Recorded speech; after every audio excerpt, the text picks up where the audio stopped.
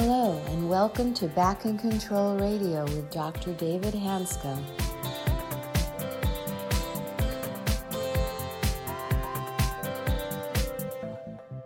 Hello, everybody, and welcome to another episode of Back in Control Radio with Dr. David Hanscom. I'm your host, Tom Masters, and our guest today is Michael Hodge. He's a mind-body coach who endured 5 years of pelvic pain with urinary and sexual complications. His experience started him on a journey to discover the root causes of these issues, and in partnership with pelvic expert Dr. Brianne Grogan, he has helped over 1,000 men recover through a proven holistic treatment program. Welcome.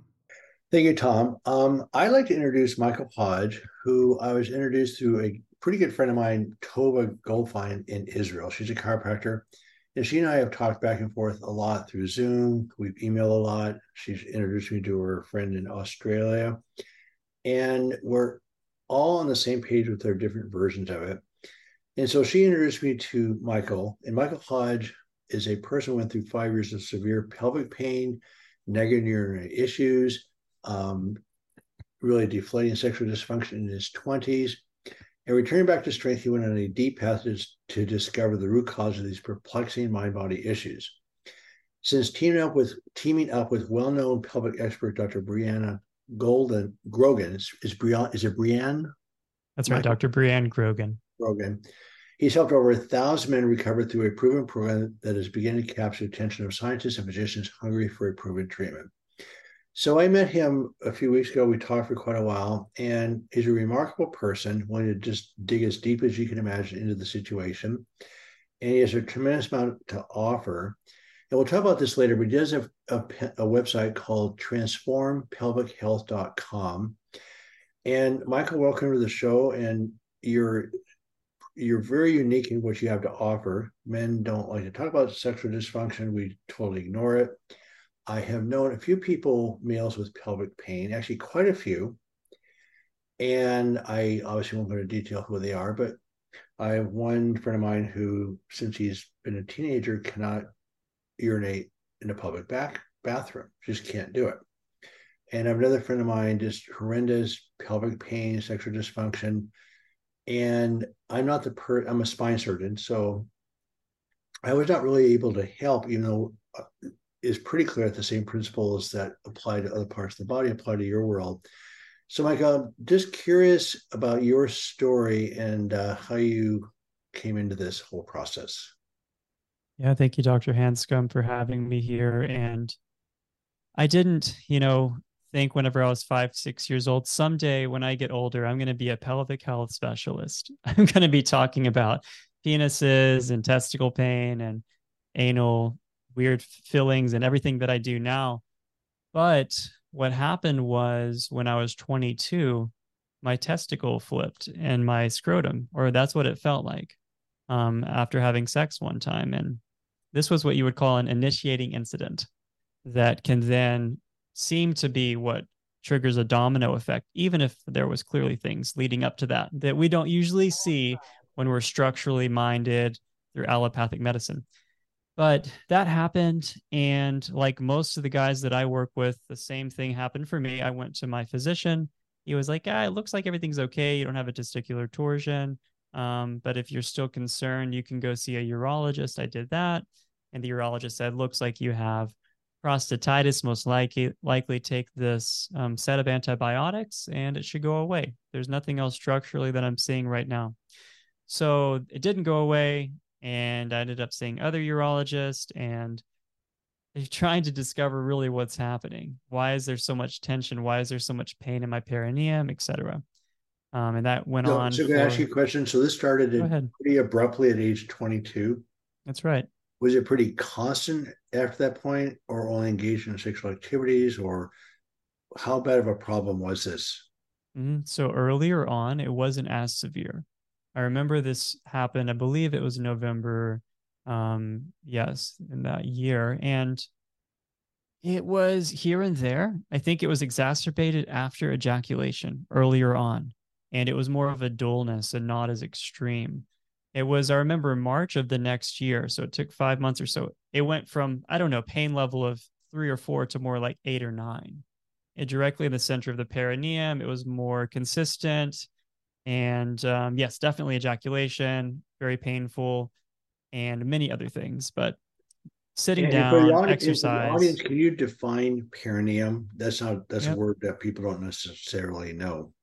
Perineum would be right in between the anus and the testicles, or right in between the base of the vulva and the testicles in the male or female. So in the very center, right there, this soft spot. And this is where a lot of people that have pelvic pain feel their pain. You can also feel it. Chronic pelvic pain syndrome, CPPS, is the umbrella term for a wide variety of symptomology. You can have testicular pain, urethra burning. You can have various nerve type pain. And this could be called pudendal neuralgia. It could be called pelvic floor dysfunction. You might even have hard flaccid. Hard flaccid is a common symptom. And all of this, though, as you know, I'm sorry, what was that term? hard flaccid is where the penis is in a hardened, almost almost as if you have an erection, almost like an erectile tissue state, but in the flaccid state. So it's not that you have a full erection, but there's a hardness. It's a very uncomfortable feeling. It does make it harder to get an erection to actually enjoy sex as well. It's one of the more challenging symptoms, let's say, of chronic pelvic pain syndrome. But all of this is umbrellaed under mind-body syndrome. It's really all neurophysiologic or neuroplastic or tension myositis syndrome, if you want to call it that, unless you have a very clear structural cause, which is very rare for the men that I work with. It's a very low percentage that have any structural causes. So I want to make a comment about mind-body syndrome in general. So most of this audience knows that I felt medicine has been off the rails for a very, very long time. And we even have a term called medically unexplained symptoms, which means that you have chronic pain of some sort in any part of the body, but we know you're suffering, but we don't know the exact cause is unexplained. When you look at the physiology of the body of fight or flight versus safety, in fight or flight physiology, everything's off. Your brain's on fire, your nerve conduction is doubled, your internal organs don't work well, and the term should be medically explained symptoms. So this is not some type of psychological construct. When you look at the physiology of the body, every symptom is completely explained by the basis of your body's physiology. It should be MES, medically explained symptoms. And so in spine surgery, we're actually operating on normally aging spines. And we don't understand the fact that simple lack of sleep causes back pain. So when it comes to pelvic pain, it's just an area that's really critical. And you don't have to have a big traumatic event in life to set this thing off. I think we'll talk about this in a second. But the bottom line is if your body doesn't feel safe for any reason, from finances or lack of opportunity or unpleasant thoughts or whatever it is that your body doesn't feel safe with, you're in fight or flight, and literally all hell breaks loose. And so we're talking about so you don't have a big sexual trauma to have this happen, even though there is a big association between sexual trauma and these type of symptoms in women. I don't know about it for men.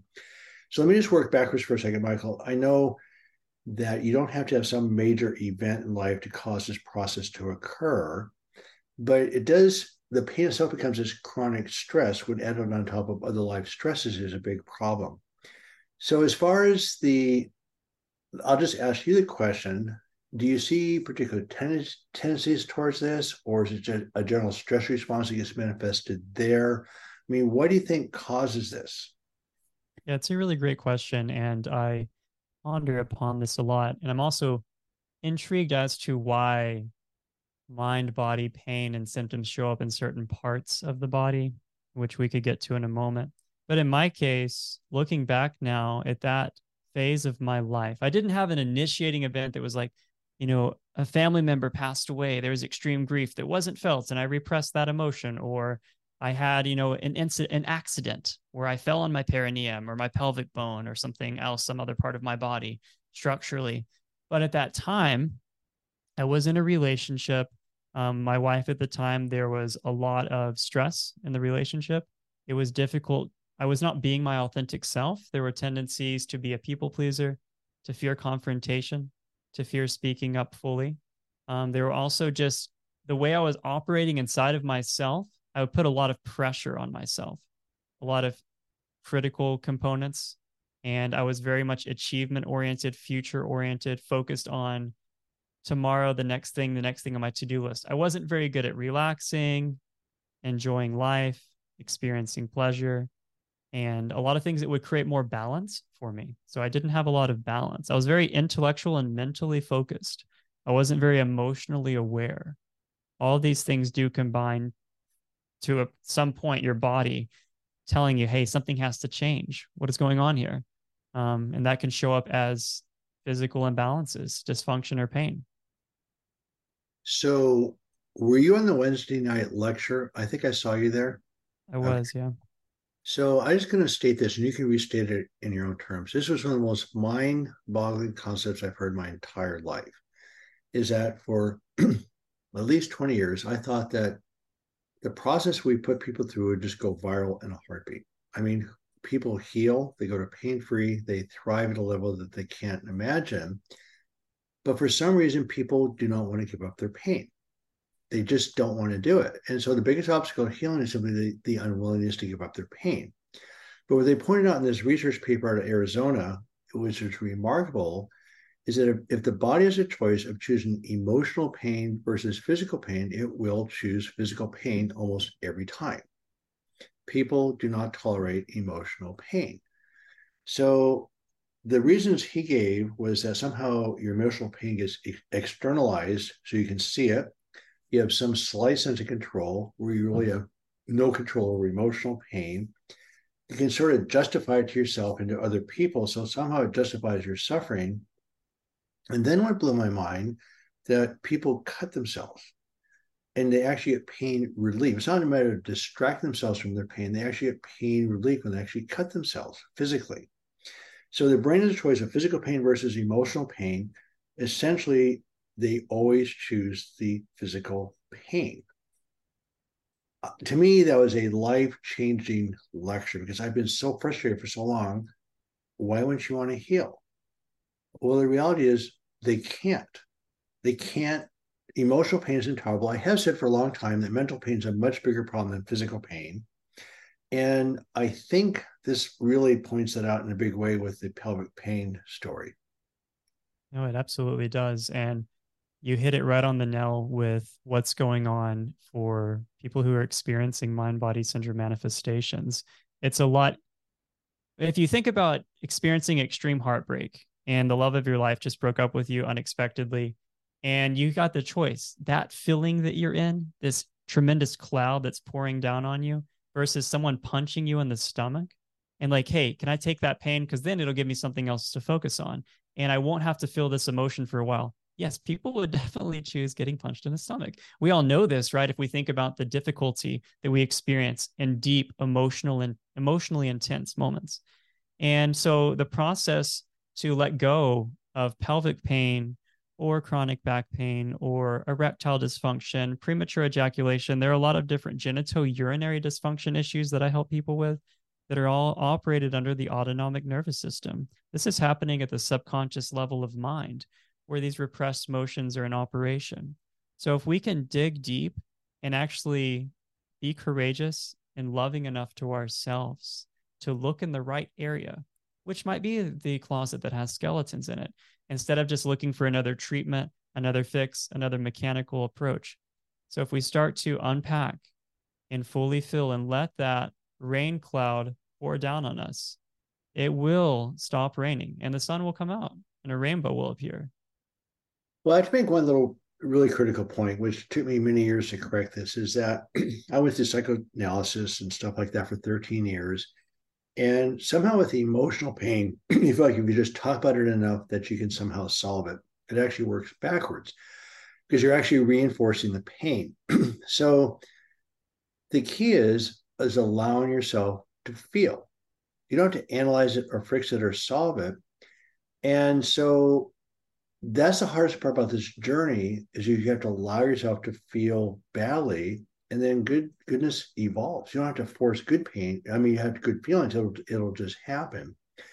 So we're all in the business of trying to fix yourselves, let's take your pelvic floor pain, it's hard to try to fix it or perform better or whatever. I'm guessing that works backwards pretty fast. No, that's exactly right. We need to, first of all, if someone's in extreme pain and dysfunction, do something that can take you down from a level 9 to 5 so that you can even do a meditation or journal or allow yourself to have the space environmentally to fill into those emotions or allow them to come up. But yes, if you're in an extreme place, look, if you go to a physical therapist, you can get some assistance. If you can do a stretching routine, you can do yoga, you can do a massage, you might need to take a pain medication. These things can be assistive as long as you know they're not your saviors. And you can allow that to bring you down to a place where then you start to create spaces environmentally. So people are like, how do I feel that emotion? How do I draw it up? There's no button we can press on our body to make it happen. That would be pretty cool, but that doesn't exist. Right. However, if we can every morning set aside some time for ourselves to meditate or do breath work or journaling or something other than immediately reaching for our phone and reacting to our lives like we did yesterday. If we can do that every morning, if we can set aside time to go out into the forest for an entire day without technology and just walk around in silence, sometimes, if we can create space for silence and space where we don't use our brain so much, the emotions automatically surface at some point. And when they surface, you get to choose to feel them or to push them away. This does come with a warning label, though. And I found this out the hard way personally with other people, is that when you're in pelvic pain, you're frustrated, angry, you feel like a victim.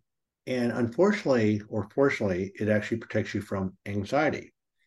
So as you actually create that space and start to relax and start letting go of the anger, you will feel more anxious. Trust me, 100% of the time. That's the hardest part about the project. You have to train your brain to feel vulnerable and anxious in order to heal. So you can do that. Anxiety is not going to go away because it's a survival emotion, but you learn to tolerate it, work with it, not to fight it, and it drops down pretty dramatically. Talk about developing a working relationship with it. But probably the biggest obstacle, if you give up your pelvic pain, guess what? You are going to feel more anxious, and people hate that. So I'm just curious how you address that. So I like using somatic practices as a bridge, because if you tell someone, hey, you're in this place right now, you're feeling extreme pelvic pain, life is really hard, now just go sit down and meditate for 30 minutes in a quiet room. Yes, they're going to have anxiety. They're going to have challenges typically with doing that in a way that would feel successful, if you want to use that word. Instead, if you can tell someone, hey, this is a breath work, just press play and breathe along with it for 10 minutes. That's all you have to do. You don't have to think about anything. You don't have to even align your chakras. Just breathe. And that allows you to connect the mind and the body together. It creates brain-heart coherence. It activates the parasympathetic nervous system through simple breaths. So I usually provide breath work. That's the initial mind-body practices that clients do in our program, because it's the easiest one. It's a lot easier than jumping into meditation even. We also do things that are based in yoga or physical therapy movements. You're connecting breaths to healthy, happy, relaxing, calming, tranquil, opening movements. So it's actually calming the mind and it's creating a more relaxed nervous system. It's a good bridge. So whether it be Qigong or Tai Chi, or you're doing yoga, or you're going for a walk, or you're doing breath work, I see it as a good bridge, because then you're able to enter into witness consciousness more easily, where you're becoming more of the conscious awareness and meditative practices, and you're not fully engaged and absorbed and coalesced with the thinking brain, so that you can even experience anxiety in the body without it scaring you so much. But we definitely need to take a stair-step approach to get there. Well, and if I hear you correctly, you're not a psychologist, and guess what? Neither am I. We've helped many, many people heal. And the bottom line is, this is not a psychological construct. If your pelvic floor hurts, it hurts. If your sexual function is dysfunctional, that's not psychological. So what we're teaching people to do is to feel safe, which is a dramatic change in your body's chemistry. So instead of being in fight or flight and consuming fuel, you're actually regenerating, storing fuel, and it's a profound shift in your body's chemistry. So again, if you try to fix it, solve it, I'm going to tough it out. I'm going to talk to an analyst till I can just understand this really well. Somehow people think if we just understand it enough, it's going to fix it. But the bottom line is you want to feel safe. Is that a fair statement? Absolutely. Safety is the key. You just need to show your brain that everything is okay right now and continue to reinforce that, and the body will respond. If you're trying to prove yourself for whatever reasons, that's actually the opposite. You're actually reinforcing threat physiology. So, yeah, that happens a lot with sexual dysfunction. So, sexual dysfunction, if someone feels an inadequacy or they feel the need to perform a certain way, or there's a fear in losing a relationship if they're not at a certain level of performance, these things can definitely amalgamate and create a very challenging issue for your body to deal with. When it comes to things like premature ejaculation, it really comes down to you having the energy of stress or the energy of relaxation connected to sexuality.